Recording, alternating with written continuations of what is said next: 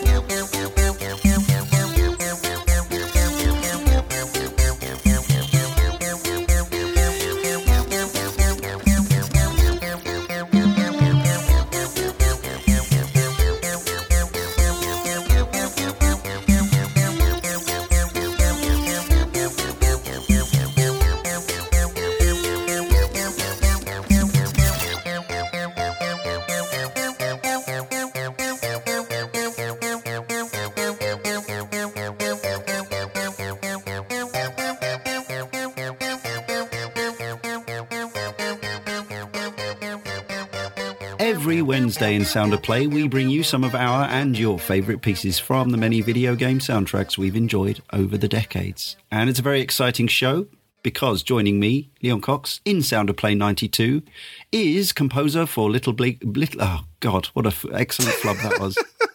You have to keep that though because it's so good. It was on Little Big Planet. Yeah, let's rename the game. That's easier than editing. Yeah. If you could have a word with the guys.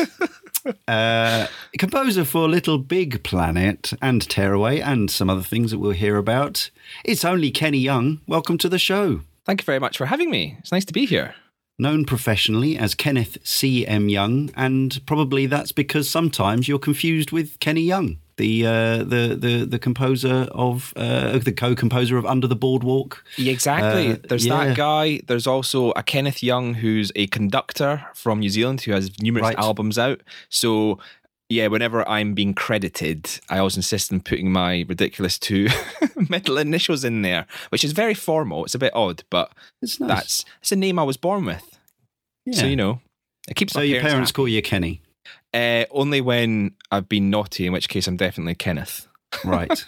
Yeah. That doesn't happen that much these days, fortunately, now that I'm supposedly an adult. But yeah. Do you still ever get calls for the conductor or the still active and living classic composer of tunes for people like Kenny Rogers? Oh, really? Never happened. No one's ever said, "Hey, love your love your work," and then Under the Boardwalk. Yeah, I mean, I'd like to think that they get harassed all the time with requests for gaming related shenanigans, and are really annoyed.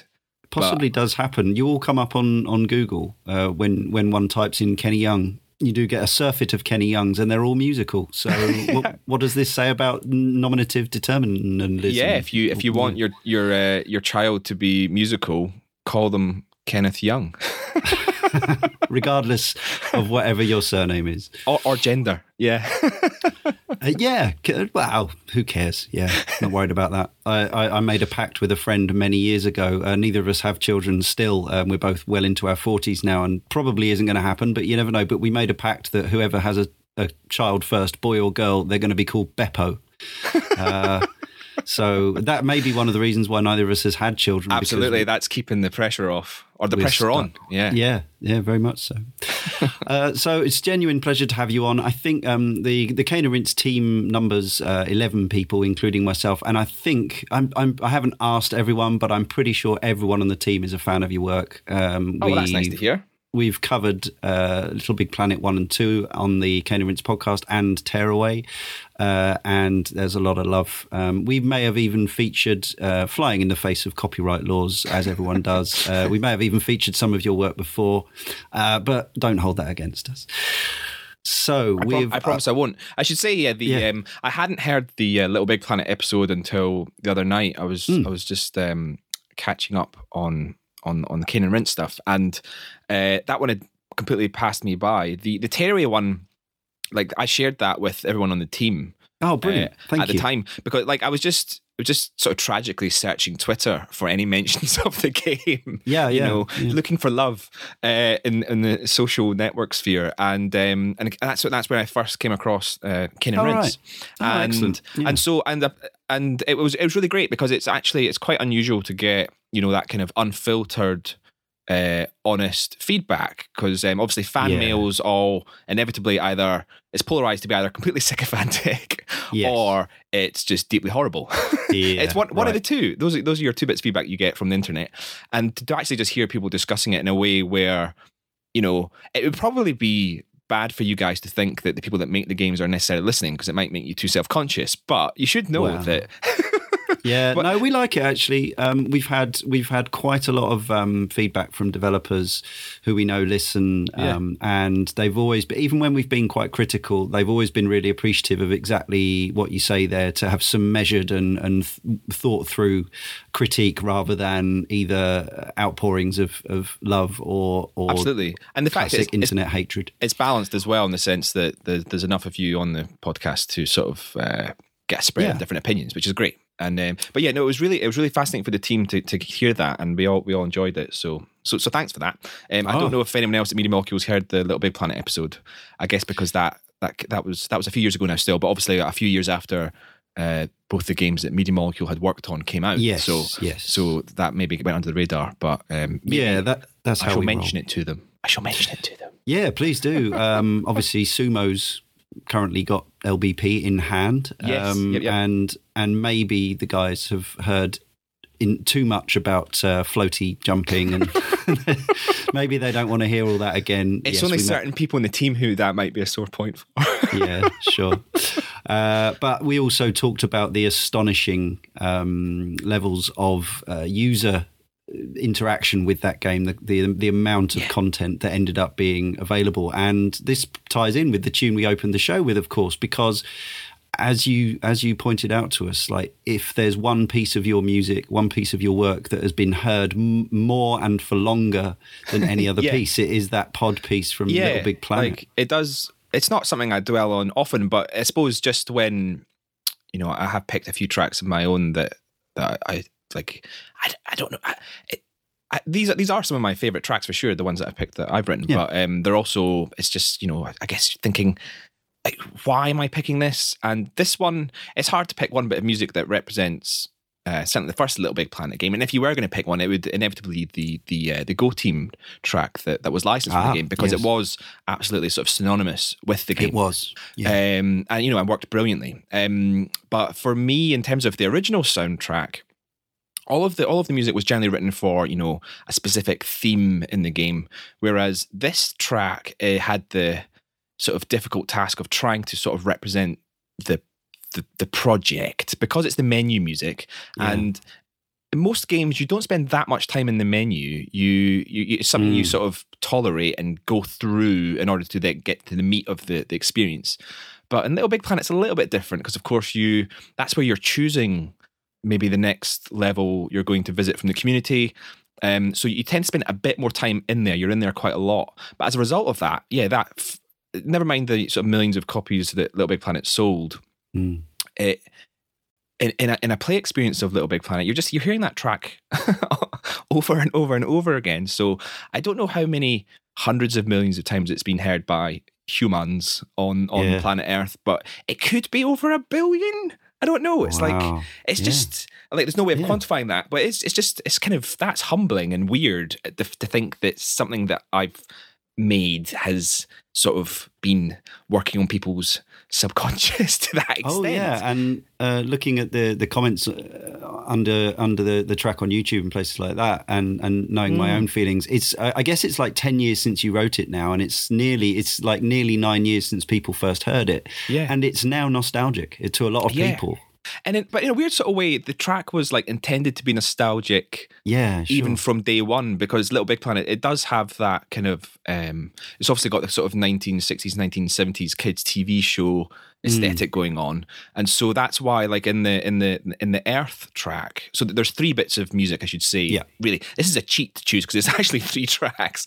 It's got it's interactive music in the game, and it's context sensitive. So when you first enter your pod, you then turn on your pod computer, which of course is the little PlayStation 3 controller, and then you get the drum beats, and then depending on whether you're looking at the Earth, which internally we called the craft Earth because it was sort of, you know, handcrafted, made from felt, and then there's the moon, which is like the community aspect, and then there was the info moon. For some reason there was another moon early in development that was actually a fridge. It was called the info fridge, and so the music was different at that point because the Info Moon music, one of the things I like about it is you'll hear that's the 3rd track you get to in the version I've made, which is it sounds, the synthesizer I've used is kind of sounds a bit corky, which you know, but you know when you like pulling a cork out of a bottle, you get that kind of the synthesizer's got a little bit of that going on, and so that's why it sounds the way it does. And yeah, so there's many things I could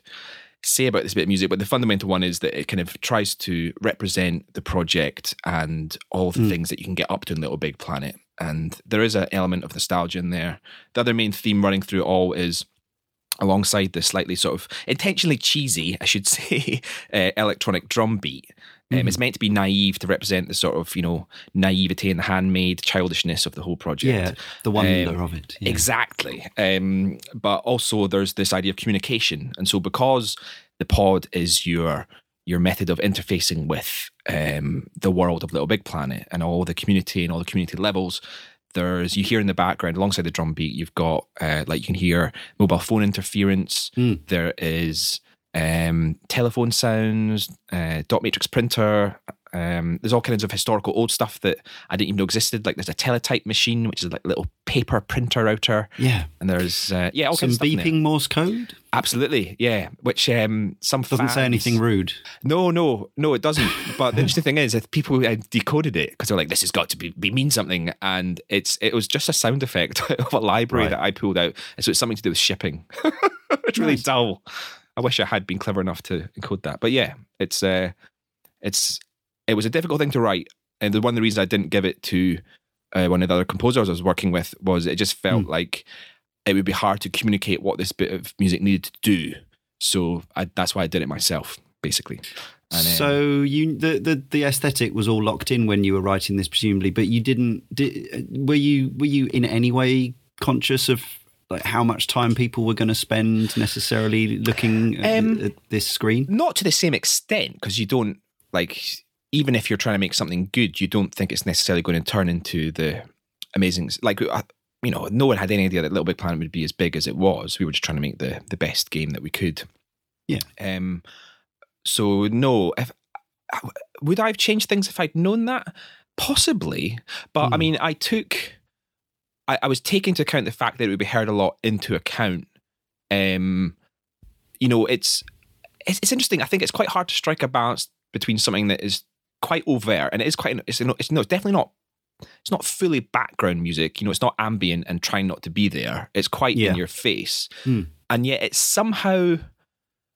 Certainly for the Craft Earth, I tried to make that not too annoying.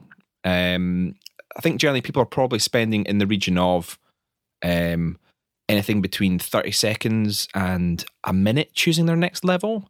And if they're messing around in their pod, then they're probably not on the computer, so they won't be hearing the music. So I felt like the balance there was about right. And certainly, I'm sure there's people who hate it just because they heard it so much. But generally speaking, like you're saying in like YouTube comments and stuff, they tend to be pretty positive. So I think it was successful. And the version that was in Little Big Planet 2, which is essentially kind of the same, but kind of updated a bit to be a bit more sci-fi-ish to fit in with the aesthetic in that game. I don't think it works quite as well. I think maybe acoustic instrumentation in the first version is a bit softer, more gentle than once you start introducing a lot more synthesizers and digital elements. It starts to become a little bit more ear grating, and so. But that was the aesthetic, so there's nothing I could do about that really. But yeah. So is the guitar like hand plucked on the original track? Is that you? Oh yeah, playing, that's or is me. That is me on my guitar with rusty old strings to get that authentic handmade sound. Same guitar that's on some of the Tearaway tracks. It's a guitar I've had since I was a teenager. That I bought in America. It's a very nice Gibson. That's good to know. Yeah, just for anyone who's a guitar nut. Yeah, I should say actually, and this will prove that we don't always have to lean on our connections. There is a connection between this very podcast and Little Big Planet 1, which is that Jay, who's editing this show, he is married to Kai Fukami Taylor, who was one of the percussionists with the Go team. Back so that was one of the things that blew my mind listening to the LBP podcast, Kane and Riss podcast, was that little factoid. I had no idea. Yeah, no, it's super cool, and it's weird how small the world is. It is in that regard. Strange world. Yeah, crazy we live in. Now, you've also, of course, as we do, brought some tracks that influenced you, or you just like. You can tell us more about the specific reasons. It's an interesting one because I started to think about which bits of music I might pick, and then I realised that, I was picking stuff that inevitably other people would pick because they're just, indisputably great bits of game music, which everyone loves. And so I was thinking, don't do that. And so I tried to think of some other criteria for how would I pick a bit of music. And And these are all debuts on. We've been going, as you can tell. Oh, really? 92. None of these have been picked before, so Sweet. Good job. So in a way, these are very personal tracks, because the way I've picked these are bits of music that are stuck in my head, Yeah, and won't leave. So they're earworms. They're so. And here's a very literal example. But a couple of months ago, I was doing the dishes, and it was the intro theme, the main theme from Wing Commander 3 popped into my head. And I don't know why, it's just, but it's one of those ones that comes to me maybe, I have no idea how often these things are. I don't know I'm pretty sure I hadn't had that in my head for a good few years. And for some reason, maybe it's because I was on a mission to get the dishes washed. This militaristic march came in there to score the experience. I don't know. I can't. You were being chased by a large cat. It's entirely possible. Who knows? So, it's inexplicable why the brain does that. All we can really say is that is a bit of music that, for whatever reason, perhaps through repetition, I think that's definitely an aspect with all these tracks, and game music in particular. Does tend to be heard a lot. You could talk about that with the pod music we were just talking about there. So it is repetitive. You do hear it a lot. And that's a challenge for composers to get that balance right. So I've heard this stuff a lot, but also I do like it as well. So I haven't just picked stuff that's repetitive and annoying is going to get stuck in everyone's heads. I think it might do, but for whatever reason, these are games I also enjoyed. So I think these are bits of music that mean something to me. And certainly when I hear these bits of music, I immediately am transported back to those gaming experiences. That's ideal. That's what the show's all about in a way. Awesome. Yeah. I mean, yes, sometimes, as you say, we just pick tunes because we love the tune. Sometimes we haven't even played the game. We've just got we've ended up with the soundtrack. But I think the really special ones are the ones where people will have with the pod tune there, like people will have memories and associate times with it. So definitely. Were you playing SimCity 2000 back when it came out in 94? Did you have a nice PC? And so I think my first PC was. So I tell you what, here's my first memory of entering computer gaming, because I didn't have a console as a kid, other than a hand-me-down. It's a Philips Video Pack 2. It was like, because the Magnavox Odyssey was the first console, which was completely silent, didn't have any audio output. It was kind of a Pong clone, did various games. As long as it was Pong, it did various games.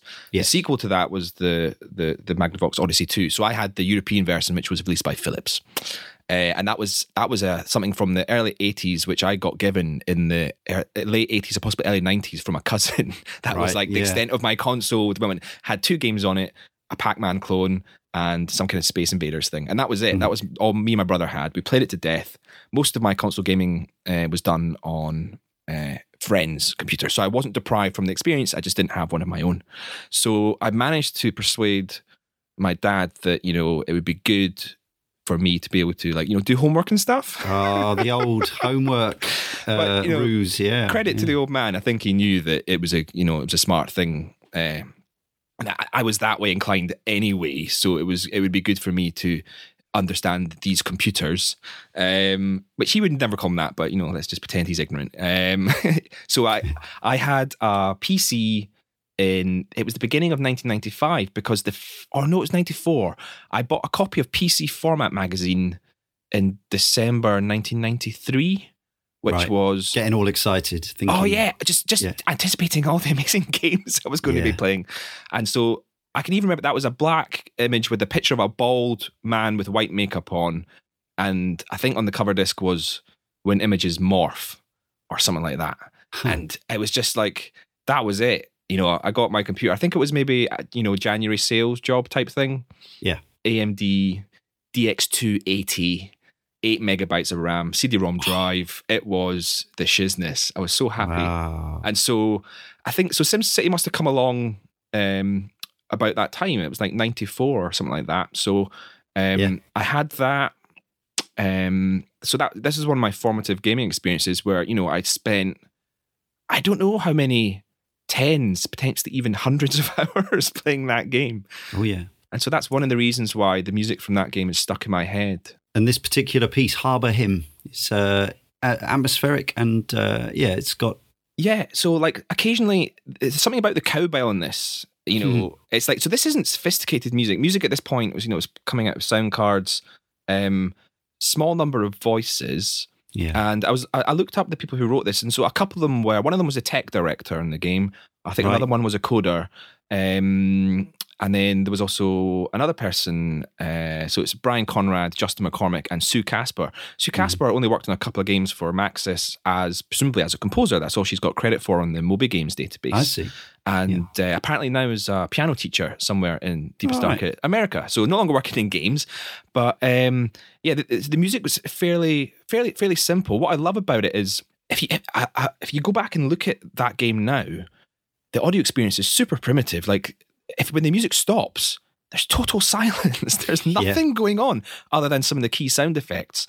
And in a way, that obviously makes the music so much more important because it's having to play this role kind of both music, but also in a way of ambience. And so not this track that I've selected, because I've selected this because this is the one that comes to me randomly at times in my life, but it all starts with that cowbell. I hear that cowbell, and it's very important to me that we picked the Adlib Sound Blaster Pro version, because of course you can replay old MIDI stuff through a much higher quality sound card these days, but that's not what's in my head. Absolutely. I hear this cowbell sound in my head, and then and then the notes come in, and then I'm like, why am I thinking? I don't know. That is in my subconscious somehow.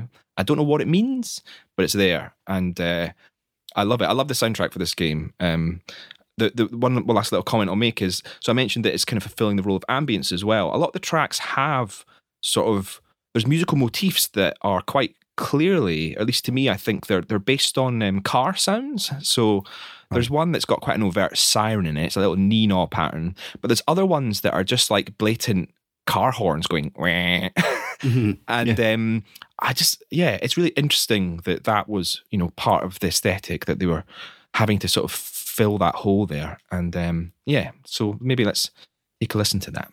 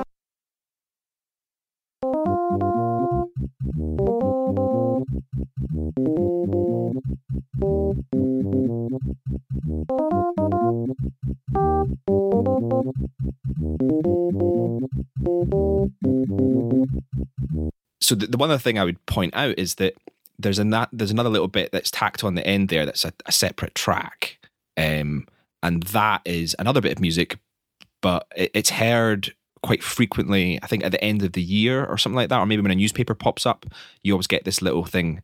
And for me, even in my earworm, that is also part of it, even though it's a different track. It tends to sort of finish up nicely with that as a little cadence. Sort of Pavlov's dog effect. The jingles that have produced endorphins in your brain in games in the past. They lodge themselves, don't Absolutely. And so I hope that for some people listening, if they similarly undoubtedly, they will be getting those feels. Might even feel the need to try and find a copy of it online to check it out again. Yeah, I think you can still get. I think Origin, the EA platform, still has some older versions of and they gave it SimCity. That was freely available a few years ago as a little giveaway. So they do. They have one game they give away all the time. So they change it every few months, and it was I think I've got it on there. So very cool. Obviously, as you say, it might sound differently depending on what hardware you're playing it through and what updates and that's the they've thing. done If someone to was it. playing it on a Mac back in the day, they won't get the same feels from the Sound Blaster version. So sorry. And we were talking recently also about internal PC speaker music, like how you can go back and listen to, stuff from LucasArts games or whatever, and you'll have those amazing Monkey Island tunes rendered in, kind of really harsh kind of bleeps, but actually they did a great job on those particular games. I think sometimes it would just the machine would just, or the software would just interpret what the ad lib or whatever was doing and try to beep it. But I think in some cases they actually paid some attention to make sure that the timing and everything was, the tempo and the sort of volumes and stuff weren't too horrific and completely butchered your work. But obviously that's not something you ever have to think about anymore. It's like working as a games composer in the modern era is a completely, it's being a music composer. It's less of a concern for sure. I mean, I'm a bit more nose to tail in the sense that most composers are sort of handing their assets over and don't have any control over how they sound in the game. They have to trust the developer to, do a good job. But because I'm a sound designer and audio director too, and particularly now I'm freelance. I'm working with a lot of smaller teams, so I'm very hands on. So I do get to sort of make sure that everything sounds the way that I want, which is great because I'm a total control freak. So that works. That works for me. But in terms of worst case scenario, someone's got their surround sound set up wrong. And whilst that, causes sleepless nights for audio people, it's still going to be a relatively good experience, even if it's set up wrong compared to a PC speaker back in the day. So one thing you may have had in mind when writing for Tearaway, obviously we'll hear some Tearaway music later, was something that came up when we covered The Legend of Zelda: A Link Between Worlds recently on Cane and Rinse, was that Nintendo essentially said that the reason they hadn't used real instruments and an orchestra for the most part on those amazing reworkings of the classic tunes was that the 3DS's speakers, they had to bear in mind how the 3DS's speakers would sound, because not everyone would always be playing with headphones plugged in. Yeah, that's true. I mean, my take on that is that this might be slightly controversial. Okay. But my take was always, anyone who really cares about the audio experience will listen on headphones because it's quite so clearly superior to the internal speakers on a device. Yeah, I would agree. Yeah. And therefore, those are the people who you're creating the ultimate version of the audio experience for. That's fair. Yeah. Therefore, because there's some developers will go to quite a lot of trouble they'll go to quite a lot of effort, actually, extra work and time spent and code support and all the rest of it, trying to create the best sounding version they can through the internal speaker, be that on an iPhone game or on a Vita game or a 3DS game, whatever it is. And for the reason I was just discussing, my take on that is that's crazy. Anyone listening through that already isn't that, certainly not conscious of the audio experience. Yeah, I guess so. Don't waste your time. Yeah, that which makes is sense. Slightly unprofessional in a way. Maybe that's just an excuse for not doing that work. Yeah, it's a lot of extra work. But yeah, I suppose if you think about it, like maybe when Nintendo are thinking about it, they're thinking about perhaps their slightly younger demographic, and they're thinking children not necessarily playing with earphones in when they're just around with the family and the parents don't want them to have headphones in for whatever reason. And so I suppose that's Nintendo kind of being Nintendo-y about it. But with the Vita, definitely. You've generally got an older player base, and there is that. But also, I mean, I don't think that's a total explanation for their decision there, because you can still like the speakers are, they're bad compared to the sort of direct connection in inverted commas that you get over headphones. Yeah, but they're not that bad. And I don't think that's an excuse for not wanting to create higher production values. I think Nintendo they're kind of in a transitionary phase. They've got an interesting aesthetic at the moment where a lot of their, high profile releases do have, a lot of live instrumentation and, orchestra and all that. The Mario Kart band. Yeah, exactly. But in a way, it's like, it's slightly awkward because it's got a bit of that, but it's also still trying to keep a lot of it's that Nintendo sound. And I don't know, it's like, it's interesting. It's kind of got a foot in each world. I mean, I'm not a Nintendo gamer. Maybe that will change when my son gets older, because I think that is one of the attractive things about a lot of their games, is that they are obviously super child friendly, and so maybe I'll become one. But at this point, I just sort of view that world and that aesthetic from a distance, and it's interesting, but I don't quite get it, because it's not for me. But I don't think Nintendo gamers would want to lose that. No. As criticised as it might be for being more on the bleepy bloopy side of things, I think for all the reasons we're talking about today, in terms of the hair standing up on the back of the neck and the associative memories you've got with these gaming experiences, that's part of the Nintendo thing. So yeah, that's got to be the real reason. I'd recommend you have a listen to the A Link Between Worlds stuff, actually, because it's a really interesting marriage of some classic 16-bit sounds and some modern, much more organic sounding instrumentation. Yeah. So although you won't have the same, if you've never been wedded to if you've never been wedded to Zelda or Nintendo, you won't. But I think, like, from a composition point of view, Koji Kondo's work, and I've forgotten the gentleman's name, Ryuichi something, who did the modern updates. They kind of left in some of the Super Nintendo sounds while layering on what sound like real violins and orchestra and stuff like that. It's quite remarkable stuff. Cool. Yeah, no, I will. I'll check that out. And so, yeah, as a sound director, you, with Little Big Planet, you're not only composing your own pieces, but you're also hiring and curating, and we'll hear some from that later on. But how do you go about sort of selecting people that you know will gel with the project? So, I mean, the project comes first, and obviously the tricky thing is that the project's in development, it's not done, so it's hard. One thing is I can't just look at the game as it stands and think, what music does that need? I've got to inform that with discussions with the other leads on the project, creative director, art director, anyone who's involved with the narrative, etc., just to sort of really get a feel for the game we're trying to make, even if that's not actually manifest at the moment, and from that come up with the music direction. And on the Little Big Planet games, of course, that was both there's the licensed music and the licensed soundtrack, and then there's the original music. And for me, I kind of I always started out with the licensed music, because that's easier in the sense that licensed music, it's pre-existing music, so I've got the game, or at least I've got a sense of what the game is or is trying to be, and then I'm trying to find music that feels like it fits with that. And so that process would start fairly early on. And then as the project goes along, it feels like you're honing in on something which is working. And so, for example, in the first Little Big Planet game, I had a process where for each, what ended up being a licensed track in the game, there was actually, 2, 3, 4 alternate possibilities.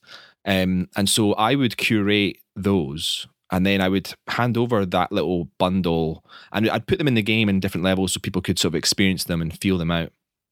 Because, not everyone's able to sort of listen to something in abstraction out of the game and imagine what it's like. So it's handy to have it actually in there. And then say to the team, which ones are working for you. The thinking being that I'd already filtered them. So in a way, I was going to be happy with any of them, because I'd already decided which ones I thought were fitting the game well, but then didn't want to completely exclude everyone from that process, because it is a team effort, and it's not just me making the game. Yeah. It's the whole team. So that would give the people who cared, which isn't everyone in the team. It was normally just sort of came down to sort of half a dozen people who are really passionate about music and the music in the project we're working on, to sort of say, yeah, we really like this, and just get that feedback. And sometimes that I would, that would chime with my own feelings about it, and I'd swap a track out and put something else in. So it was kind of a collaborative process for the end result, but with a little bit of a framework in there where I was happy with the direction of things. And for all the Little Big Planet music, that was pretty much the process for choosing the license stuff.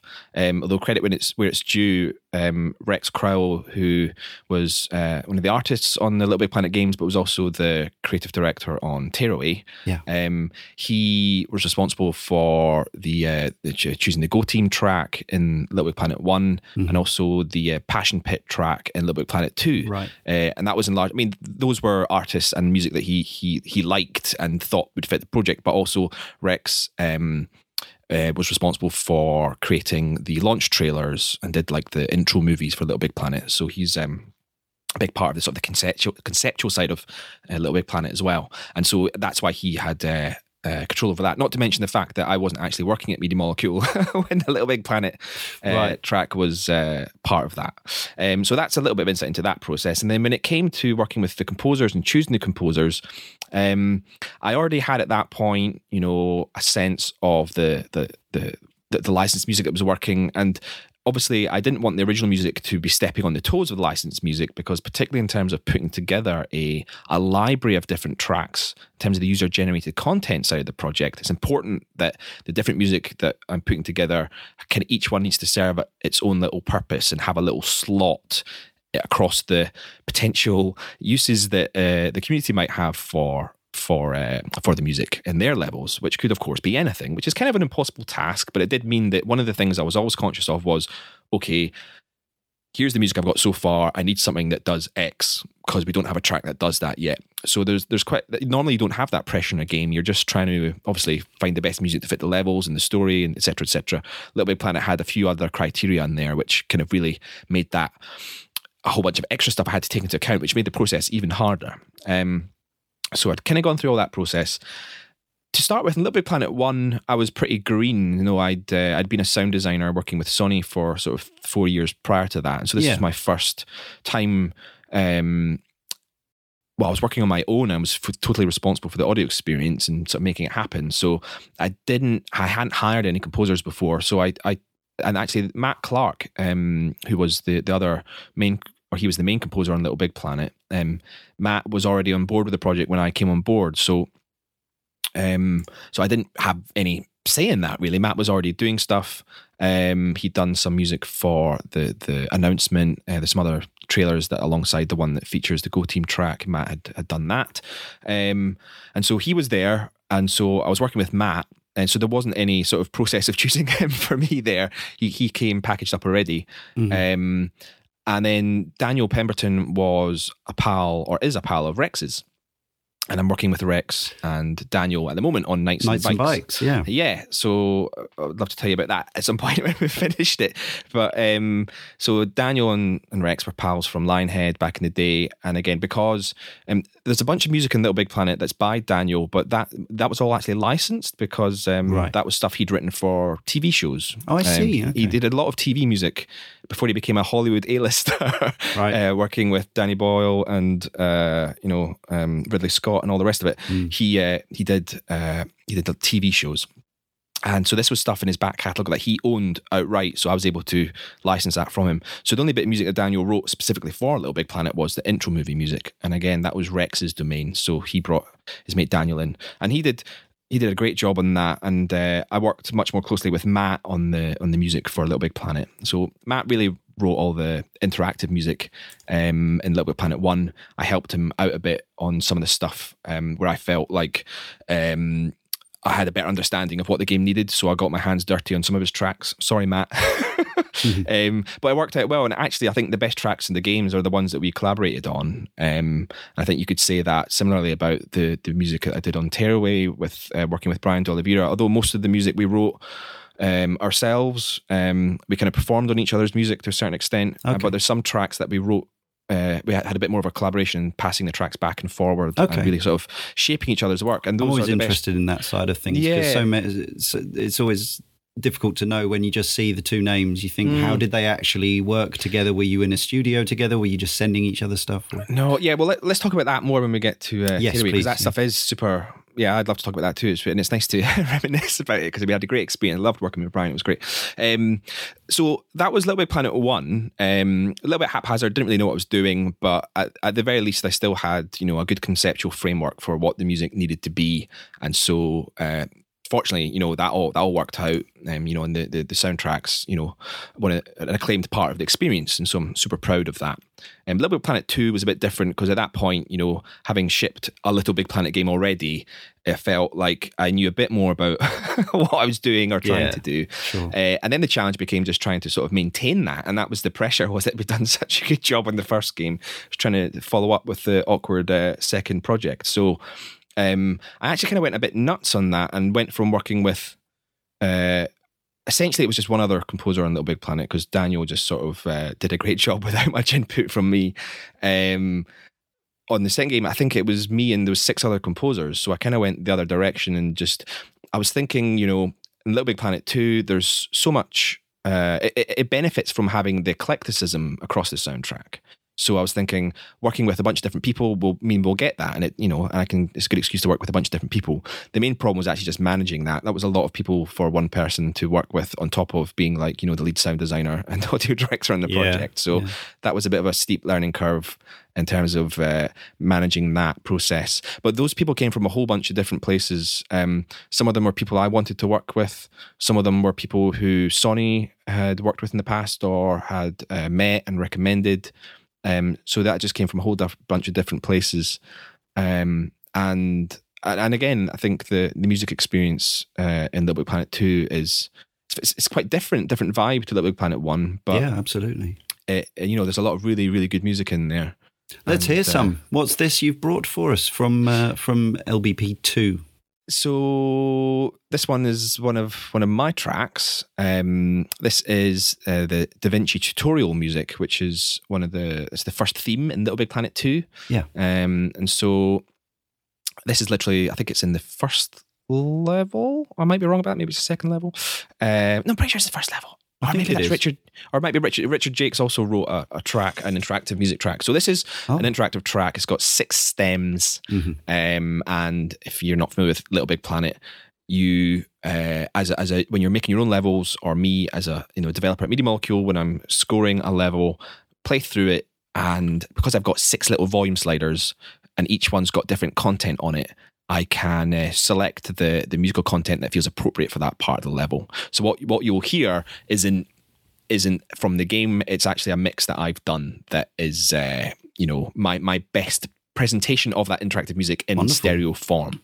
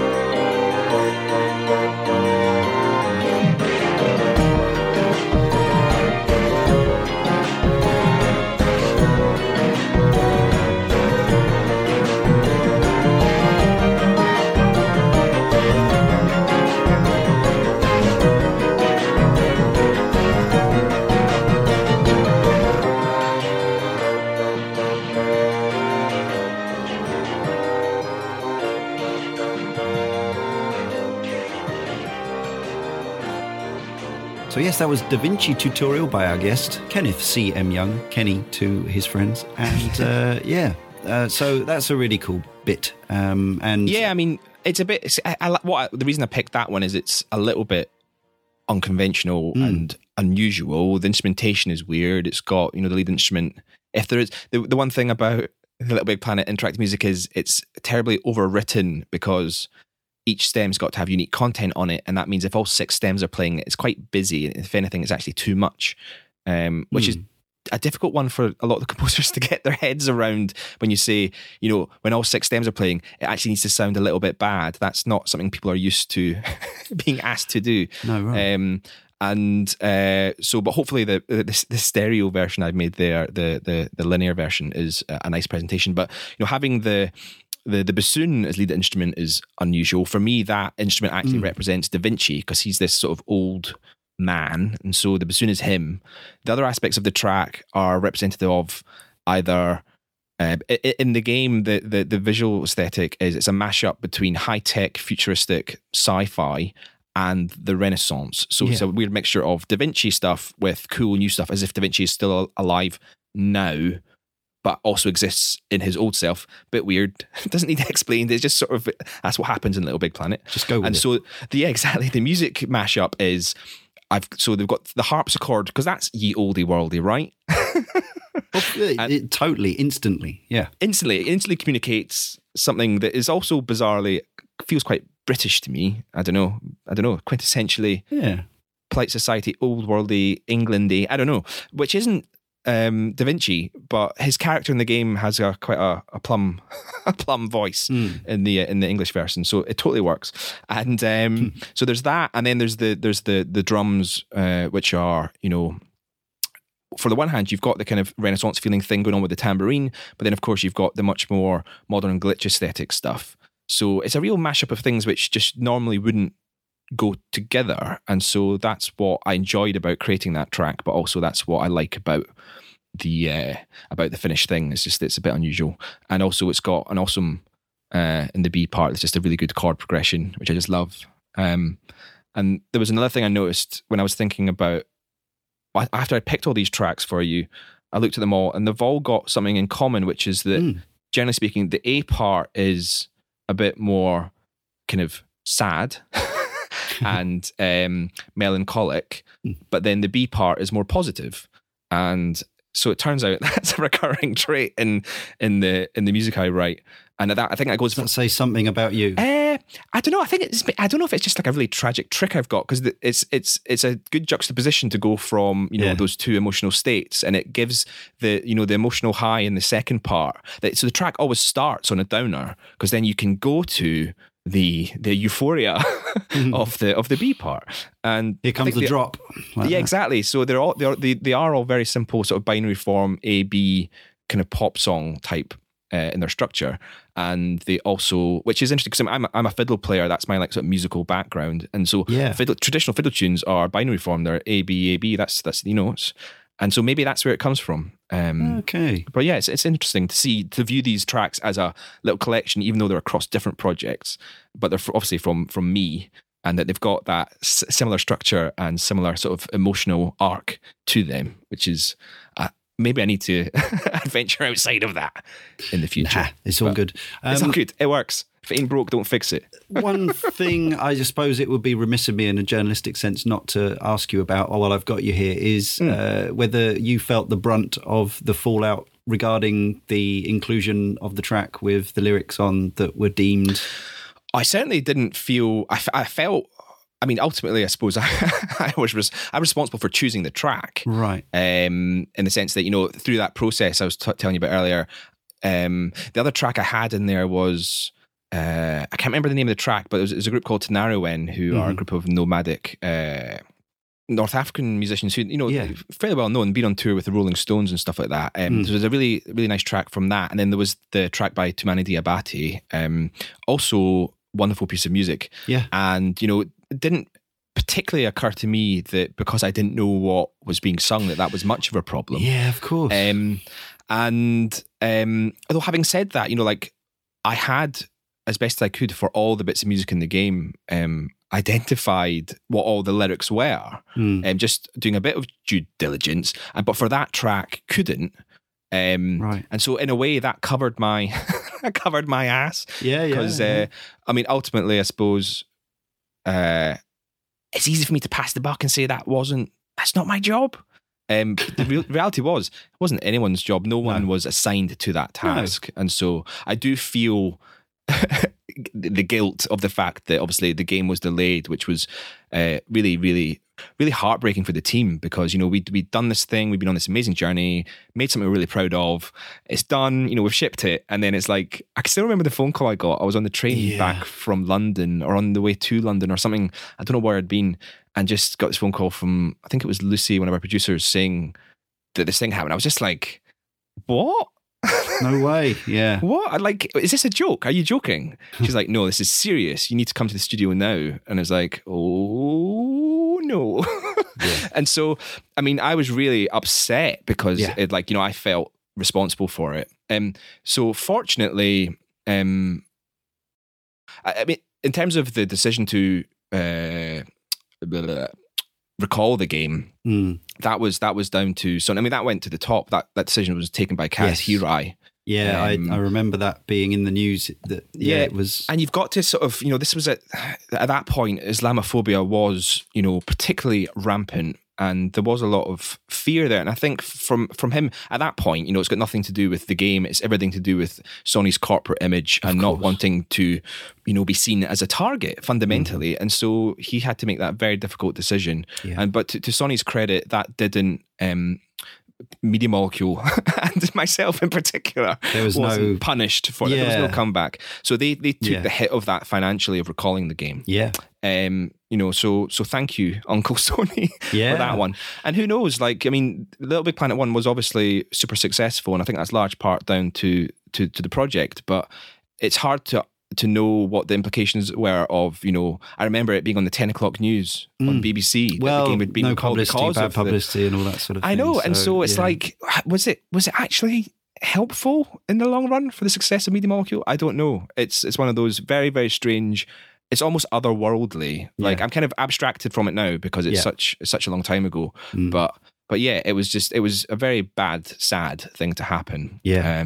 But you know, the lesson is, don't put music in your game you don't know what people are saying. Well, which, when you say it out loud, it makes a lot of sense. But it was a Grammy Award-winning album, so... I was going to say, the crazy thing is, the album's still out there and available. Some copies of the game that were, you know, had got into the hands of independent retailers did make it into people's collections and stuff like that. So, so it's out there, it's on YouTube. If you don't play the patched version. You can, and also, you know, the hilarious... Well, I don't know if hilarious is the right word, but the exact same thing had happened with The Legend of Zelda Ocarina of Time 10 years previously. Yeah. So there's two. So that means we're due another one now. It's been 10 years, so who's going to make the mistake next? Yes, right. I think that was a case of, had they not had a recording of the call to prayer in their track or something like that. In the Fire Temple, I think it was. Yeah. I think people are probably a little bit more sensitive to that now. Yes. Probably. Yeah. I mean, it wasn't big news at the time. They just quietly made another batch of cartridges with different ROMs in, and again, it's out there. You can hear it. And we've recently covered the entire The Legend of Zelda series, and we talked a lot about the religious imagery that actually goes all the way through the series, particularly Christian stuff in the Japanese versions of the early games. So it was kind of, it made sense, but yeah, it was deemed at some point. I think it was entirely an internal decision on their part as well, as I recall. But right, yeah, it was just like somebody went, "Hang on, I recognise this," and So again, that probably. The other interesting thing is that for me, that was, I think that was. There's a couple of instances where I kind of went against my own brief for the music, and that track was one of them, because one of the sort of things I imposed on myself, which was, I think it's part of the reason why the soundtrack is so interesting, is that the different themes in Little Big Planet are based on different countries. Yeah. And a lot of those are quite obvious. Some of them maybe not so clear. But we had very definite countries in mind. And so for the theme that the Tumani Diabati track is in, that has internally we called that, well, I think in the game it's called the Savannah. Yes. But we thought of that as, as Africa. This is the African level. And so one of the things I sort of had decreed and was quite dogmatic about was the music for a theme, the licensed music for a theme. We went completely opposite direction of the original music, but the licensed music for a theme can't sound like it comes from that place. Right. That was one that some people in the team were just like really like, what? Really angry about. But I felt really strongly that the way we would get a really kind of, unique and original soundtrack would be not to go for stereotypes, but to go for just like the opposite of a stereotype. Let's give people something they don't expect. A juxtaposition kind of thing. Absolutely. So that's why you get really nice tracks like the Cafe Tacuba track, which is in the, I think it's called The Wedding, which for us was the Day of the Dead kind of Mexican theme. And so again, it's not a mariachi band. It is, so it's like the South American equivalent of U2. They're a huge band in Spanish-speaking countries. And so there's cool things like that going on. But then for the Tamani Diabati track, fundamentally we picked that because it sounded really African. And it felt like it really backed up that sense of place. And so kind of went against my own brief and then was punished by having the game recalled.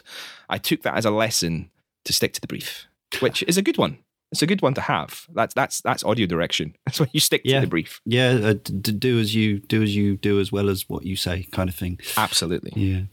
Right. So back to your youth in 1994, and you've got your brand spanking new PC. And and so I think the first game that I bought full price. Yeah.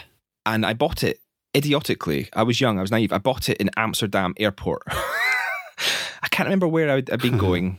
But I bought a bit of holiday money left over. There's nothing. Well, it was like it's tax free. It's got to be cheaper than moving back home, right? And I don't know that old scam. It's easy now as an adult to walk through GT3 and say it's cheaper in the supermarket than it is here. But as wherever I was, I must have been a 13-year-old kid. Yeah. That was I think it was something ridiculous like £50 or £60. But that was the full retail price of a game. But this was me thinking this game's just come out. It'll be a bargain because it's VAT free. Blah blah blah blah. Bought it. Discovered after I got home and saw it in the shops that I'd been diddled. But nonetheless, I loved this game. Wing Commander 3 was. It was. I hadn't played any of the X-Wing games, I don't think, at that point. So I hadn't really been exposed to space combat.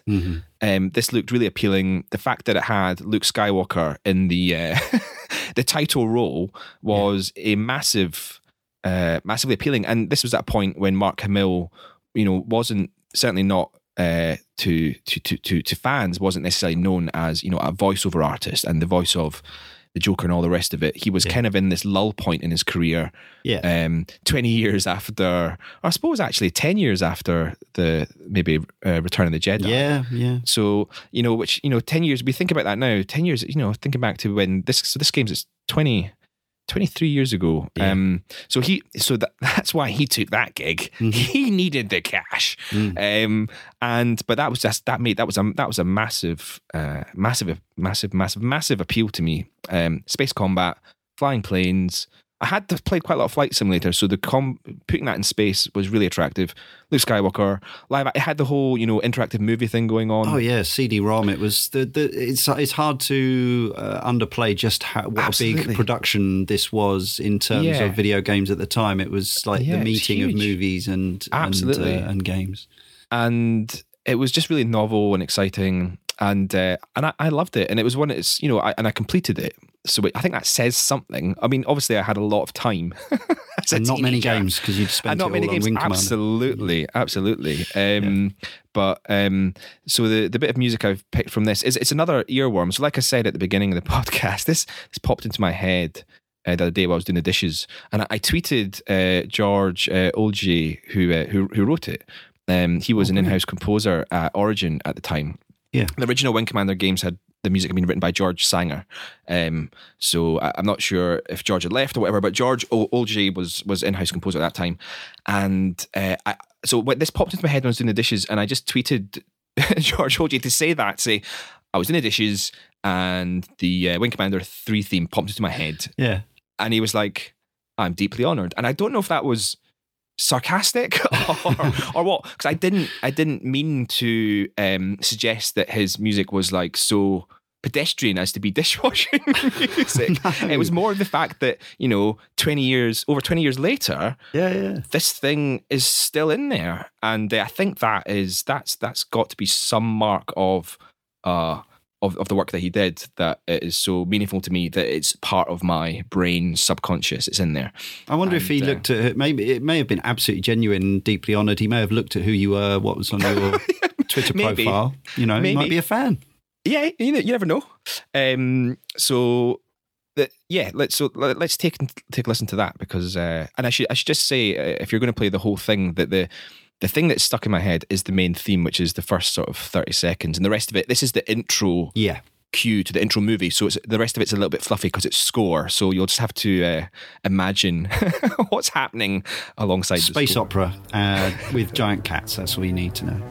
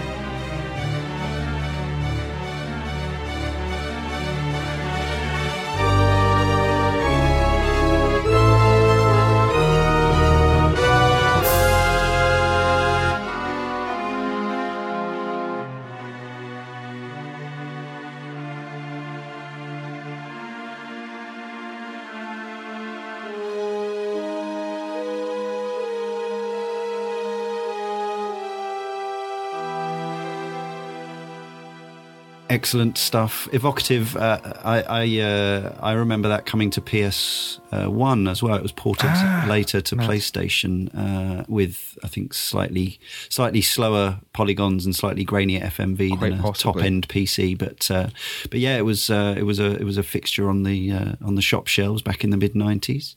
I have to say, I didn't play Wing Commander 4.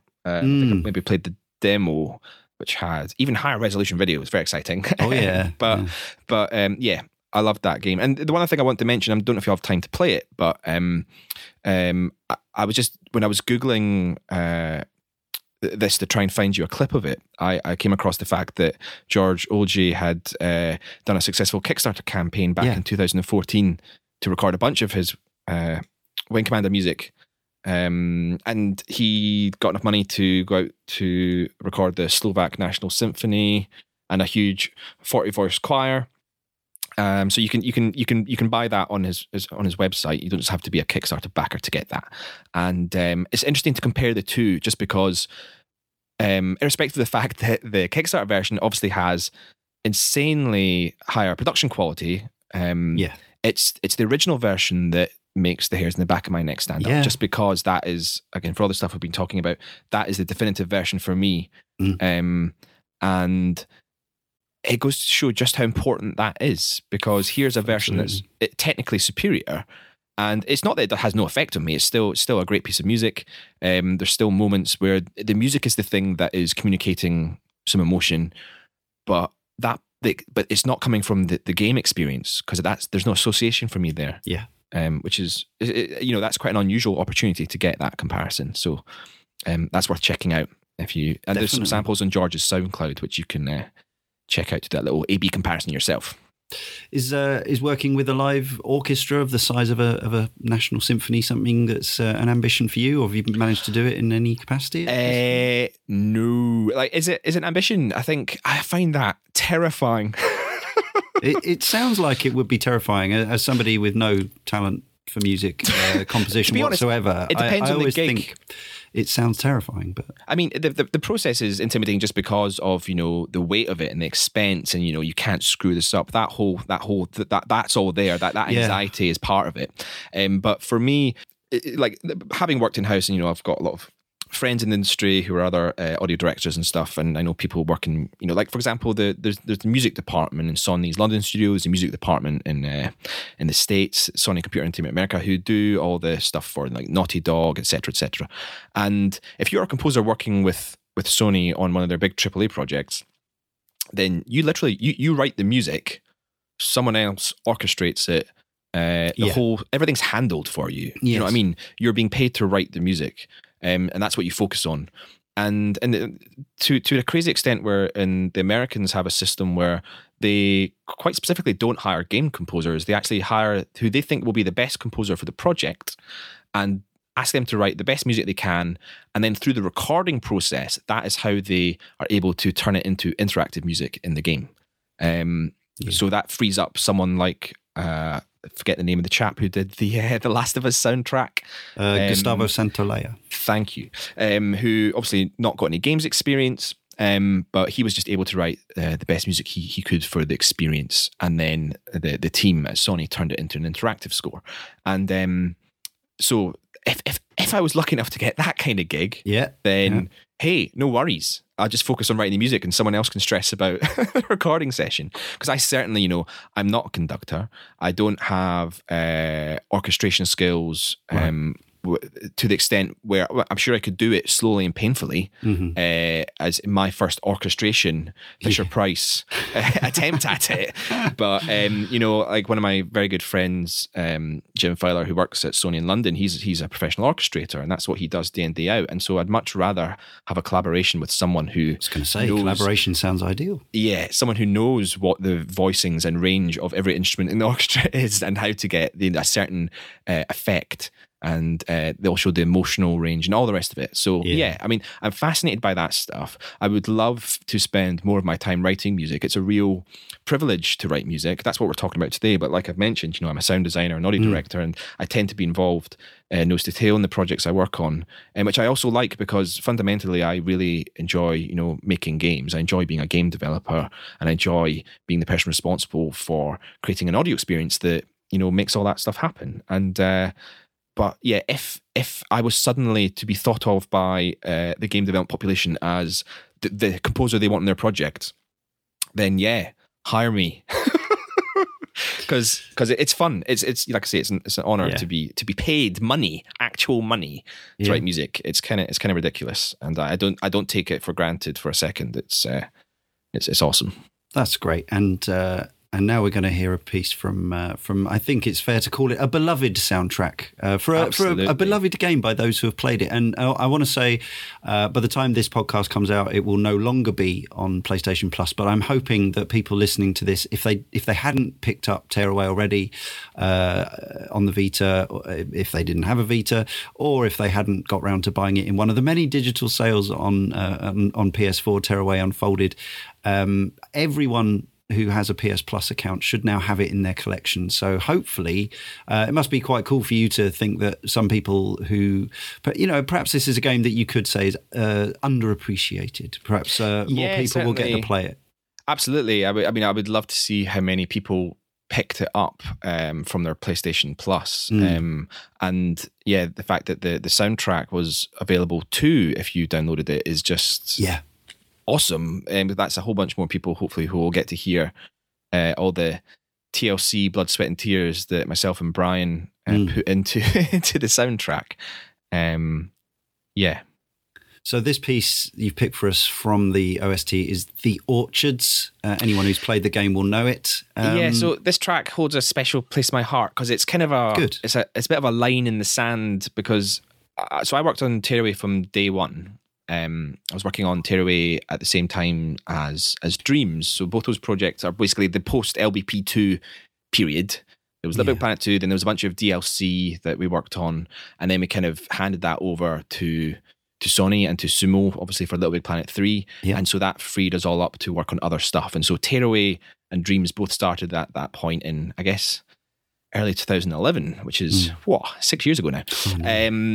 It's just crazy. But so I was kind of on both those projects, so my time was kind of split, and it was fine because it's pre-production, so it wasn't full-on crazy crunchy development, which is not really possible to work on one project at a time when you're doing that. But so this was early days, very much just exploring both those projects, and so for Tearaway, I had been writing music since day one, just always with a purpose.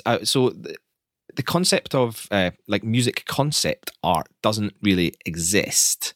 I'm sure it probably does with some people's workflows, but that's not something most composers would. Most people are hired to write the finished result. They're not necessarily paid to experiment. Right. Yeah. Which is a shame, because that's how you get good stuff. So I was in a privileged position as the audio director in the project to, whilst I'm writing music, to just sort of try things out. But it was never just like, hey, I'm going to just explore my feelings. It was always, okay, so Rex has made a video exploring the dialogue system. So I'm going to mock up the sound of that, and I'm going to write some music to score it. So I was always like writing music to try and fit a thing, be it a level or a mock-up or whatever it was. Never just like, because concept art visually is just sort of a standalone thing. It stands up on its own. So that's why I'm saying the concept of music concept art doesn't really exist, because people tend not to write music for music's sake for a project. And so I've been writing music, and none of it was quite right. But then again, the project didn't have a sense of itself yet. So it wasn't possible. It was intrinsically impossible to write perfect music for the experience. But this track really represents the first time I'd written a bit of music that, it was just really clear that it just absolutely gelled with the project and just chimed with it. And more than just supporting it, it felt like it added something that wasn't actually really present in the project. One of the references for this track was the soundtrack to The Wicker Man. Right, which has that, 60s kind of folk revival, acoustic guitar. I think it's got recorders in there and places. And it's obviously quite a dark, unsettling, terrifying film. It's quite dark. They burn a man. And spoilers. Spoilers. Don't watch the Nicolas Cage version. The beat. No. The only good thing about it is the burning. That's really dark. Sorry, I apologise. No, I delete that comment. I'm not that nasty human being, I promise. Well. So that was a point of reference, and so it's not like it's not like I'm pastiching it, but the main thing that Rex liked about that was the darkness, because folk culture does have that kind of there's the darkness of nature and of the woods and what's in the woods, and there's black magic, and there's just kind of that slightly darker side to the unknown that's going on in there. And there's similar things, in fairy tales. Like the original fairy tales are all terrifying, and so that's all folk culture as well. It's like that side of things is where Rex was coming from here. And on the whole, the game itself doesn't really touch on that much. So that's why I say it feels like this track brings a little bit of that side of things to the table. And so that felt really special. And the other sort of slightly weird, odd, but interesting thing about this track is that this is also at the point where I was starting to try and find a composer for the project. So whilst I had been writing music over a couple of years at this point in sort of pre-production, that was me just really trying to help hone the audio direction. I wasn't necessarily thinking of myself as the composer on the project. I was just writing music to facilitate my audio direction and the music direction and get a sense of what was working and what didn't. And it was also a project where licensed music just didn't fit. We couldn't find anything that really just seemed to work. Yeah. And that was initially a concern because, of course, we were known for the Little Big Planet games. And yes, they had some great original music in there, but they also had the great licensed soundtrack. And so the initial starting point was to assume that we would just do that. And when we couldn't find anything, it was like, damn. I would never have guessed that, having heard the finished thing. I know, but you can also it's like think of try and find some music that you think might fit it is also like that's the challenge, and if you do find something, let me know. So like the original announcement trailer had the Stealing Sheep track in it. And again, that was chosen by Rex. So same lineage as the Little Big Planet announcement trailers. Rex had created those and chosen those bits of music for them. He managed to find that, and that certainly fitted aspects of that we liked about the project. So that track has it sounds a little bit like a nursery rhyme or a witch's spell. So it's got again that darkness. It's got that folky thing going on, but it's also a good trailer track because it's kind of got that juxtaposition from quiet bit to loud bit with drums. And you always need that lift when you're making a trailer to sort of give it a boost. And so it did all these things, ticked all that boxes, but that track just did not work in the game. And there was nowhere in the game where that would have fitted. Maybe an instrumental version might have worked, but anyway. So I had all this going on. And that's another reason why I was investigating writing music, was to try and get a sense of, okay, so if you can't find anything that fits, what does fit the world of Tearaway? So this track happened. And the weird thing about it is that, so I was trying to find a composer. And so the process for that, because you were asking about this earlier in terms of finding composers, this was the project where I really did this properly for the first time. Rather than just picking people who I'd worked with before or asking for recommendations, I went out my way to cast the net really wide to try and find, like our perfect composer for Tearaway. So I got help from a chap called Duncan Smith, who works at Sony's music department. And Duncan sort of helped me come up with a long list of about 30 people. And they didn't know they were on the long list. This was just like, a big list of people for me to evaluate. And out of that, I got down to sort of 10 people who I interviewed, basically, and just had a chat with them either over Skype or they came into the studio if they were in the UK, just to sort of, tell them about the project, sound them out, talk about their work, talk about what you were trying to do, just see if we, clicked. Because hiring a composer, it shouldn't actually be that different, especially if you want to do something collaborative. It's not that different to just hiring someone for a job where you want someone who obviously you like and who's going to, that's going to make the relationship more fruitful because you enjoy spending time working together. Yeah. So there was that side of it. And then out of those 10 people, I asked sort of 5 or 6 people to actually pitch. And so the pitch process is where you get the composers to write something to a brief. And so it's effectively a little job test. It's just to see if, so I've got my brief where I say, here's what the game's about. Here's the things I want you to write a track that's, 30 seconds long, a minute long, that uses these kind of instrumental ideas. Feel free to bring a bit yourself to the table, but this is what this track needs to do. And so you write in this tight brief, and then they write their music, and then you get back your pitches. And so in theory, you get your favorite one, and it's like, hey, job done. That person gets the gig and writes the music for the game. Unfortunately, whilst all the music that came back was really good, none of it really fitted Tearaway. And the awkward thing that happened was I think we had a deadline for E3 or something like that. There was like some kind of trade show we were going to show the game. I think it wasn't the Gamescom announcement. It must have been after that. So Gamescom's in October. Maybe it was E3 the following year. the brief I'd given to the composers was this brief for effectively the track that was for the Orchards. But we then decided to show that level. And so I wrote a track for what was just going to be this demo for the Orchards, but it was awesome. And it was better than any of the stuff the other composer had written.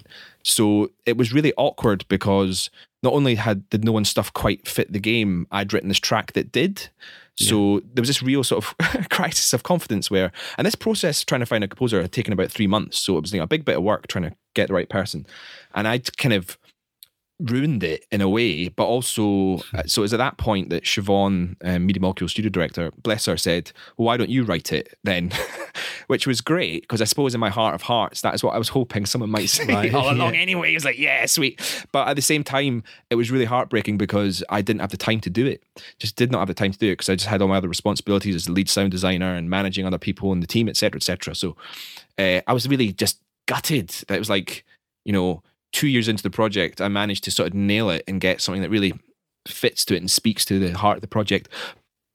And so I'm the right person for the job, but I don't have time to do it. It was really cruel. So at that point, finding a composer sort of switched from, okay, we've done this properly. We've tried to find someone who really gets this. It's obviously a difficult project. The fact that we couldn't find licensed music that would fit, the fact that we couldn't find a composer to do something meant that this was going to be difficult. So it changed to trying to find someone who I could work really closely with, where we acknowledged that it wasn't going to be the case of us saying, here's what we need, and them delivering it. It was going to be a case of us saying, here's what we need, them delivering it, getting it wrong, and me working closely with them to try and get it into a place where it did fit the project. And so it was very much more from trying to find a composer to trying to find a real true collaborator. And that's why we went with Brian, because he ticked so many boxes in that front, in the sense that in some respects, and I'm sure Brian hates every time I say this, but it's true. In some respects, his demo was indisputably the best pitch, in the sense that this track just was a beautiful thing that he made, and so we were all in love with it. But it was also probably the least suitable for Tearaway.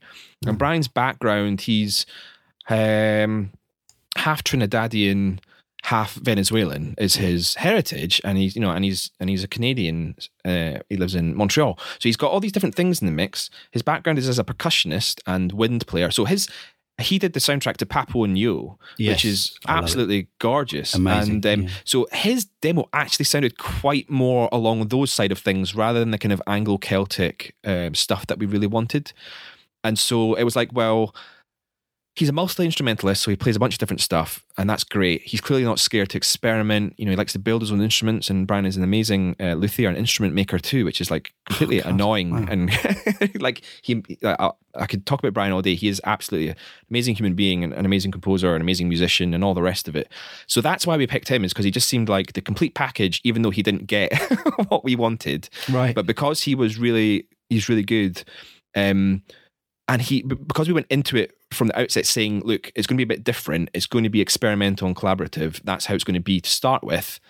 We didn't really know where it was going to go from that point. Fortunately, it all worked out great, and Brian was a super fast learner and took everything I said on board, and was, after a few weeks and a few different tracks, was writing just amazing stuff that was very much Tearaway, but also brought a lot of Brian to the table, which was that's exactly what you want in a collaboration, is to get back something that is better than what you asked for, and B, for the person to bring a bit themselves to the table. So yeah, that was an absolutely sort of brilliant and enjoyable process working with Brian, which, given the starting point, was kind of, there's just a lot of worry there on my part. And so yeah, this track represents the beginning of that whole process, and it kind of all going a bit wrong, but also in a way represents the beginning of my journey as a composer in some respects, because the stuff I'd done on Little Big Planet was me abusing my position as audio director to kind of write music where I could, but particularly where I thought that I was the best person for the job.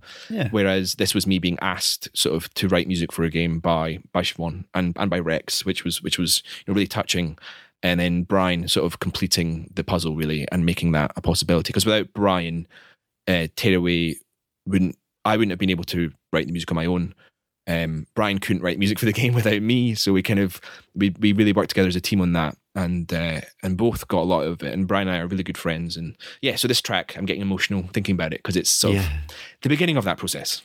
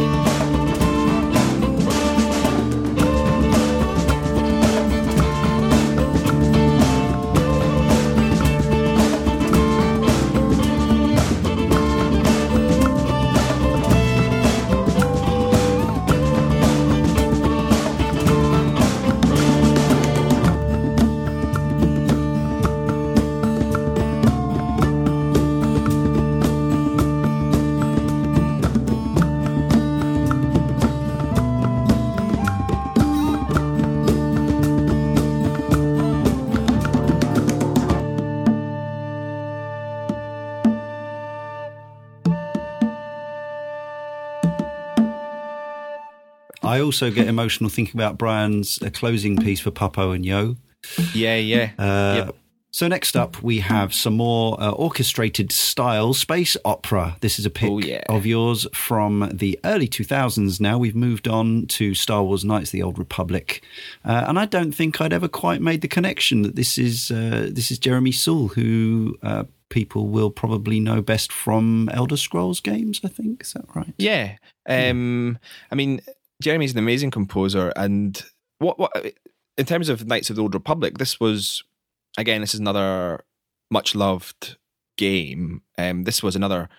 I was a bit older at this time, so in terms of the time of my life that this takes me back to, is I just got my first job in the industry. I think this game came out for Christmas 2003. I started working at Sony in their London studio as a junior sound designer in January 2004. So I think I must have picked this up, and so I was. Had my dream job working in games, absolutely loving it. Young, free and single, living in London, working in Soho, just awesome. But in the evenings and weekends, was actually spending all my time playing Knights of the Old Republic because it just absolutely sucked me in. And I can't say I'd particularly got into RPGs prior to that point.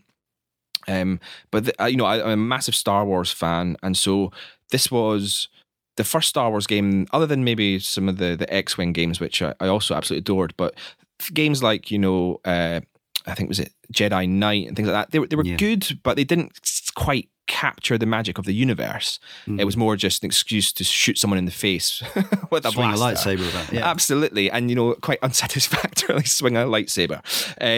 But, I enjoyed them because, as a fan, and they were really well-made games, but this game by BioWare was just... It was just really, really magical, and the music was a big part of that. And so I think I'm right in saying that there was a mixture of licensed stuff from the known Star Wars film universe, plus the original score by Jeremy Soule. And what's interesting is, this is an earworm. So the track that I've picked, it's the menu music. I think there's a little loading screen bit of music in the game, but then once you're into the menu. You hear this track, and it's brilliantly atmospheric, and really just sets this tone because it's dark. It's quite obviously related to the Emperor's theme in Star Wars, without being it's not like a horrible pastiche. No. It takes elements of that, like the men's choir doing their sort of ominous humming in the background. At least I think that's in this track. It's what it makes me think of, even if it's not there. Might just be conjuring it. I just might be imagining it, but in my head, that's what I hear, because again, that there's this the theme that's the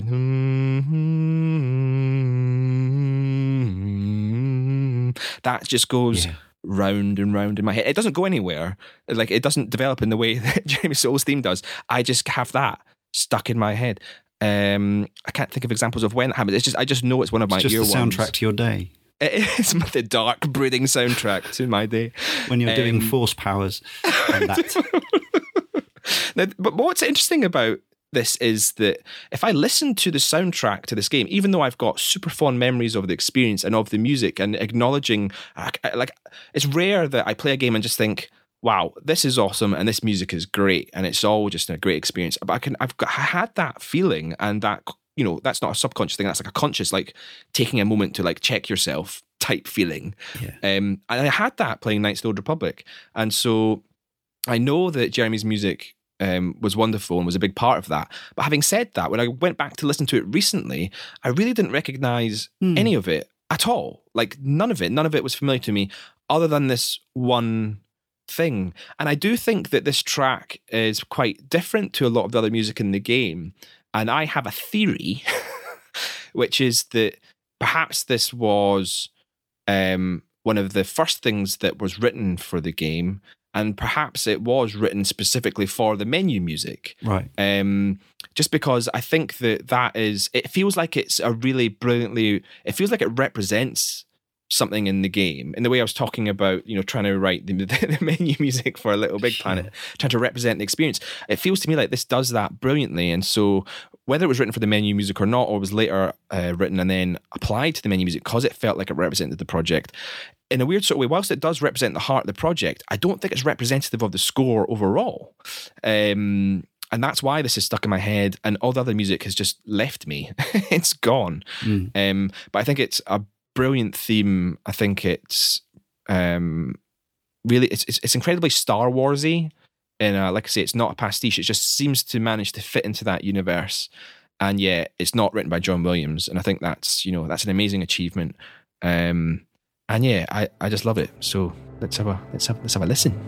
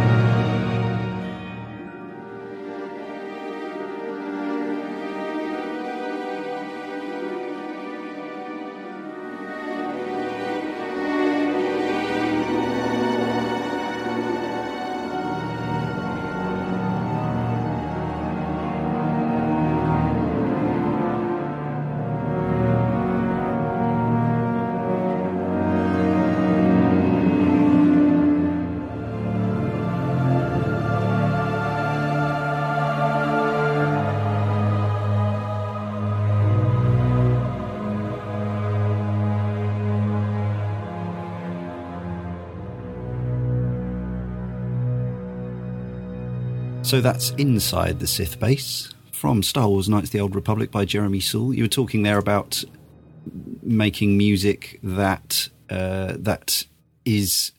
sounds like Star Wars, but that is not John Williams.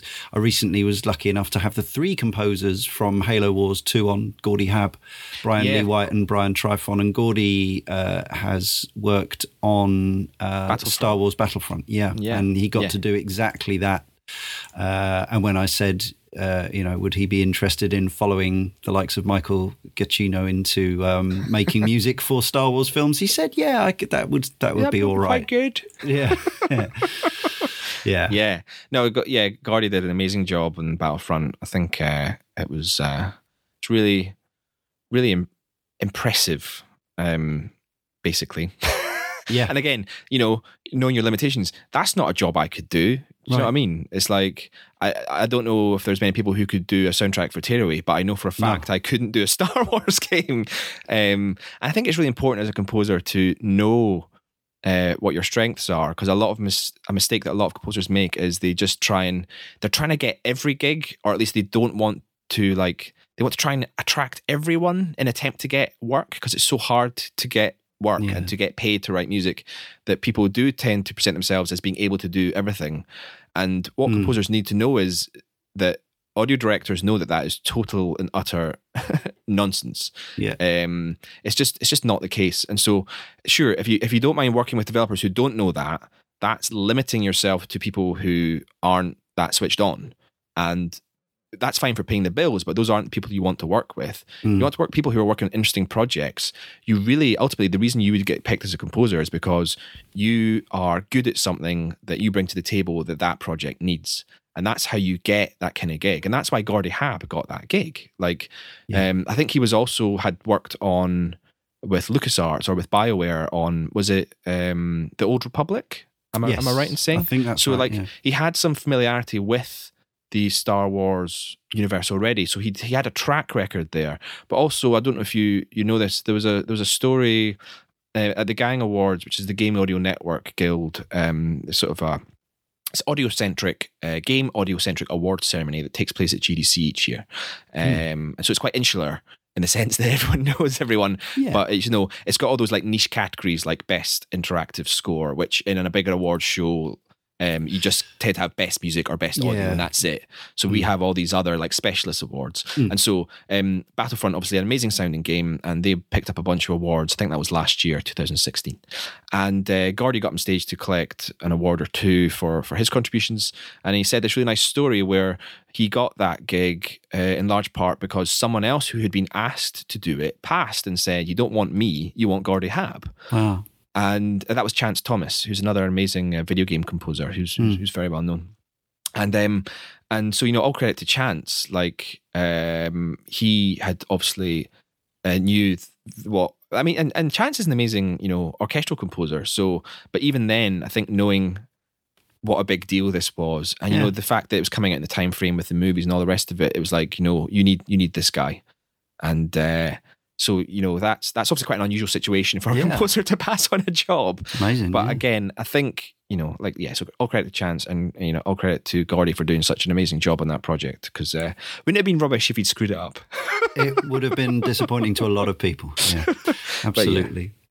So next up, we have a piece from a score of yours that's probably less widely known, because this comes from a game which is a virtual reality only. Virtual reality, yes. Yeah. So it's Tethered is the name of the project. It's a strategy game, which it turns out is actually that genre has not had a happy home on console, because obviously on PC it's mouse driven, and it needs that level of interaction with the screen because of all your little units doing things around the map, etc. Normally so, yeah.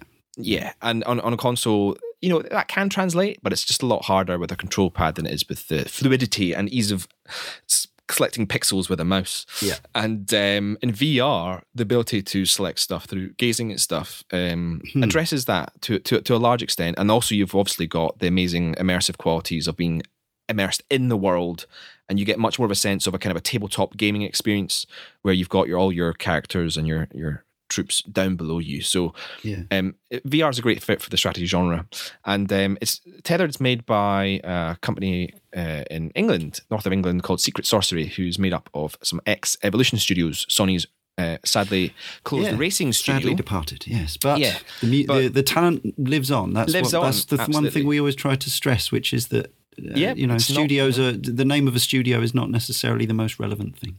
Yeah.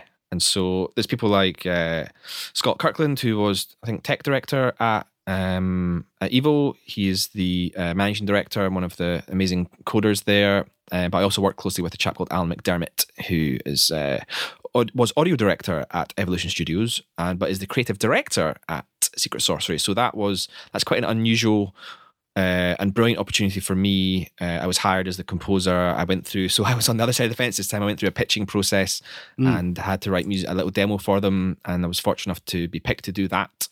And at the point I then came to work with them, they presented me with a slightly different scenario than what they'd originally asked me to do for the pitch. Not so much in terms of the music, but Alan had this idea, and again, as an audio director, he was thinking a lot about audio, more so than a creative director normally would.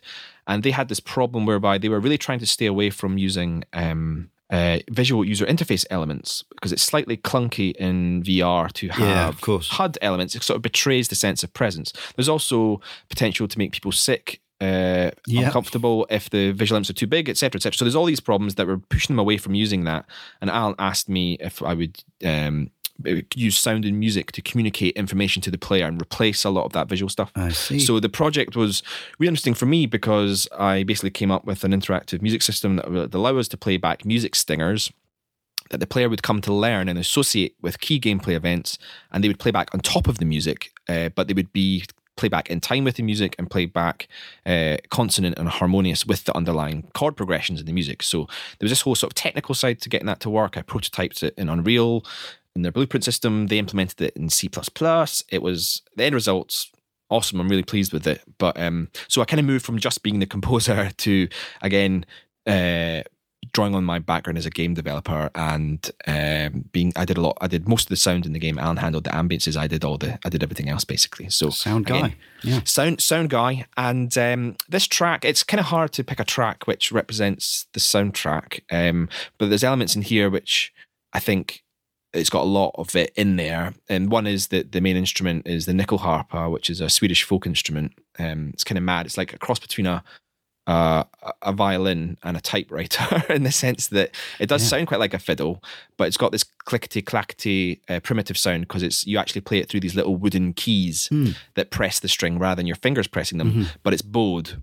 And it's also got these 12 sympathetic strings which just resonate and give it a kind of angelic, ethereal, otherworldly sound. So it's got that in there, but then it's also got sort of a I'm playing a string quartet alongside it. So I bought a cello for this project. Oh, love a bit of cello. Yeah, so we've got that with the 2 violins and the viola, and then there's some orchestral elements come in too. So yeah, this is the one track I picked to summarize the soundtrack in Tethered.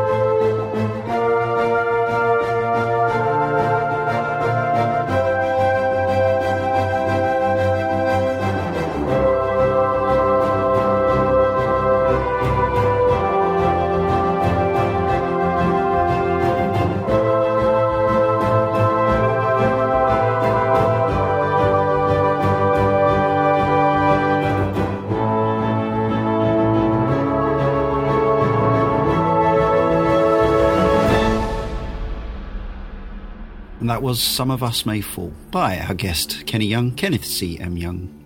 You can find that game. Is it available? It's available since February, isn't it? I thought I saw it. It came out. Yep, it came out on originally on the PlayStation VR back in October, a week after that system launched. Okay. And there's a free demo, so if you've got a PSVR, then if you haven't checked it out, then please do.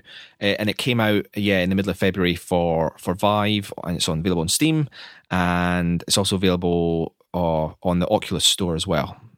Excellent. Check it out. Good stuff. So earlier we were talking about you not only composing but also curating for Little Big Planet 2, which I can now say again, which is an advantage. And so one of the pieces that you, this is a composer that you hired specifically to do a job, right? Winifred Phillips. Yeah, so Winifred, you'll know her music. She worked in the original God of War game. That was a team of, I think it was about 7 people in that.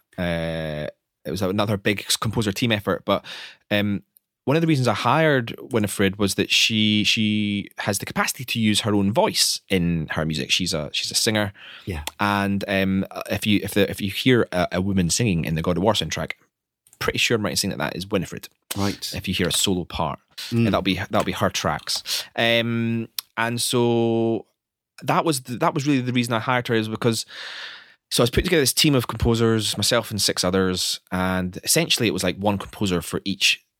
Not one composer for each theme, but so Winifred did 2 tracks, and the ones I wanted her to do were the ones that had female protagonists in terms of the narrative. So she did Eve's Asylum and Victoria's Lab, and so I was looking for her to use her voice to personify the womanly nature of those characters. Yeah.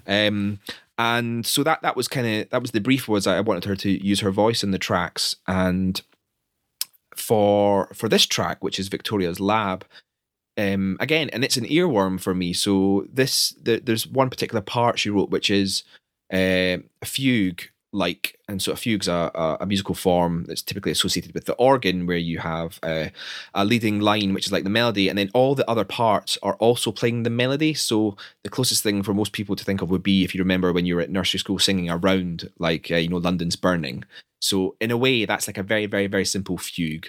The musical form itself is like insanely complex, and it's one of those things as a music student you sort of fail to write when you're learning composition stuff. But so this it's fugue like. It's not actually technically a fugue, but it sounds a bit like that. And but Winifred's doing it in a kind of I think of it in like a 1960s way, because it's her singing it, and there's lots of other vocal elements in here. There's the leading line, which is she's singing, but then there's also lots of fun kind of beatbox-esque vocal sounds in there, and so it's got a lot of personality. That's what I looked for from the Little Big Planet games and from the other composers, to try and bring a bit themselves to it, and Winifred brought that in spades on both of her tracks, and they're both absolutely amazing. But this one, I think, is particularly, it's an impressive piece of composition that she managed to sort of get all these parts working together, and it stuck in my head. So thanks for that, Winifred.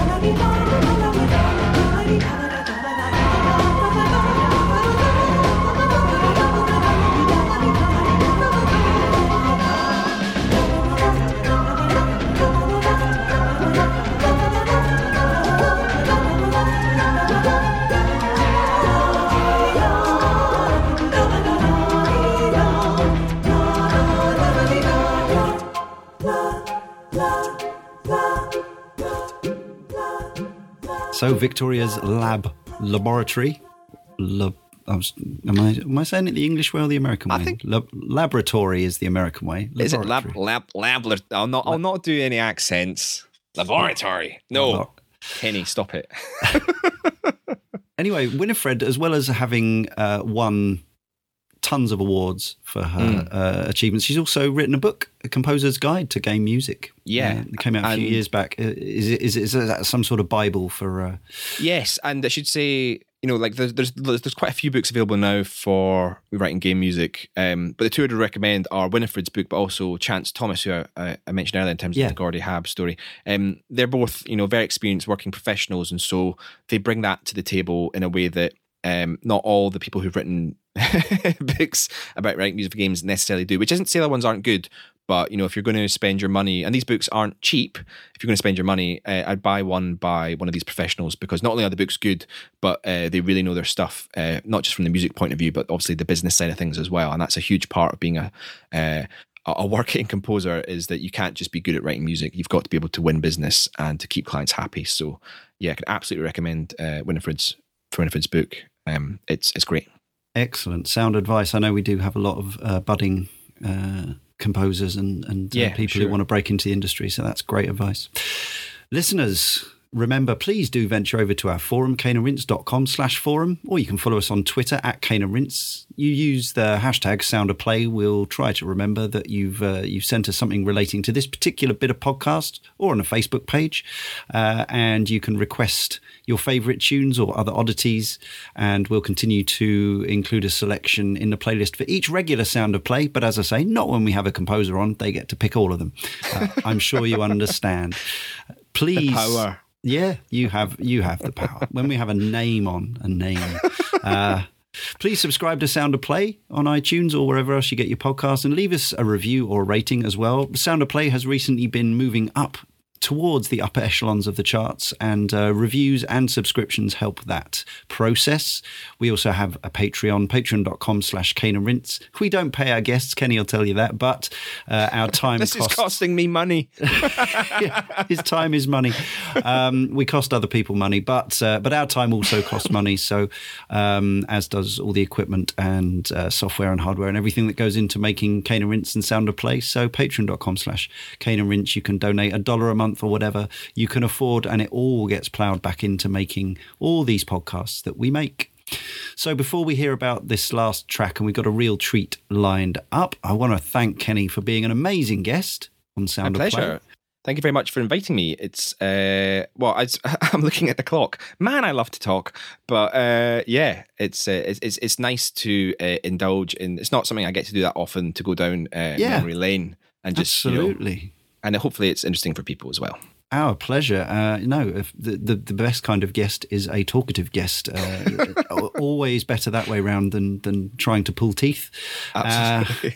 Have you got anything? Obviously, your work is out there and available for people to buy and play and listen to. But is there anything in particular that you want to point people towards at this time? I want to pimp. Unfortunately, none of the projects I'm working on at the moment are either coming out soon or announced, so I'll have to just sit on those. But maybe one thing I'll mention is I recently got involved with something called the Audio Mentoring Project. So if, as you say, you do have quite a lot of people who are aspiring composers, check out audiomentoring.com. It is intended for people who are at a certain point in their career. Maybe they are students or coming towards the end of their studies and are looking for some advice on not how to do game audio. It's not an education program. It's a voluntary thing run by game professionals to try and help the next generation of talent just get their leg in the door in the industry, give them some advice. So it's basically a hookup site. It's like a dating site for mentors and mentees. Right. Tinder for game audio people. So it's something that we announced a couple months ago, just before GDC. And I'll be honest, at the moment, we're completely drowning in applications. So we're in the process of just trying to... it's been really successful, but we don't have enough people to sort of... to make the wheels, to grease the wheels and make it actually work. So we're slowly getting through applicants and unfortunately rejecting people, but also hooking up people who've applied to be mentees with people who've applied to be mentors. And so it's a beautiful thing. If you're at that stage in your career where you think you know for a fact that you want to work in game audio and you've already been trying to educate yourself for a few years and you're at that point where you think you're going to try and actually start getting work or you don't know how to do that, by all means apply to be a mentee, and at the very least, the worst thing that can happen is we say no. But if you're lucky, then maybe we'll hook you up with a professional who can give you some advice. So yeah, that's a thing. Absolutely excellent. Really good to hear about that. Now, to close our show, This is a piece that we've featured before, but not in this format because we have, thanks to Kenny, a little exclusive. So what's the story behind this?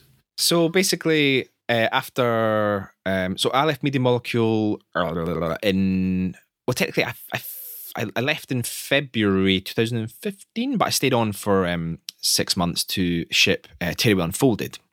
But then at that point, that was kind of the end of my opportunity to work with Brian, because I was no longer an opportunity to hire him, because I was now on the freelance market myself, trying to win gigs as a composer and sound designer. But Brian and I, like I say, we're really good friends, and so we're looking for opportunities to do stuff together. So with Media Molecule's blessing, it's something we'd done on a small scale before at the launch party for Tearaway Unfolded. We did a little live set of the Tearaway soundtrack, and so we did some, I think it was with the Gibbet Hill tracks, which we sort of basically performed live with the backing track. But then Brian, I think just because he was bored in his hotel room and on the flight on the way older, had done some quick and dirty remixes, more with the mind for a party and for people dancing. And so we did a little sort of 10-15 minute version of that at the launch party. And then we were looking for an opportunity to just sort of do that again, basically. So we wrote off to a few different conferences and said, hey, would you like us to play at your party? And, mostly it was Tumbleweed. But the Nordic Game Festival were like, yeah, awesome, sounds good. So we did a little live set last year at the Nordic Game Festival in Malmö in Sweden, and it put together this thing for, I think we played for about 45 minutes basically. And so it was a little Ableton live set where we just sort of took some of our tracks from Tearaway and Tearaway Unfolded and just mashed them up basically, and then jumped around on stage like plonkers. And for some of the tracks I was playing my fiddle. Yeah, I've seen some footage. There's some footage out there on the internet. You're in your Tearaway masks and you look like you're having a fantastic time. Yeah, it was really good fun. So it was just really just an excuse for Brian and I to get together and have fun basically and do a little project. So I went over to, he was over here for a couple of days before we went, just to sort of practice the set. And yeah, it was really good fun. And so this is one of my tracks that I'd remixed, and it's Renaissance Hop, but not as you know it. And that's already probably the most earwormy thing I've ever written. Yeah, I'll go along with that. It's super repetitive. Apologies, it's probably gets stuck in people's heads. So this is my remix, and it's quite, I think it's if I've ever written anything euphoric, this is it. So I think it's a nice one to end on. Absolutely. It's good fun. Take it away, Kenny. Thanks for listening, and we'll see you next time on Sound of Play.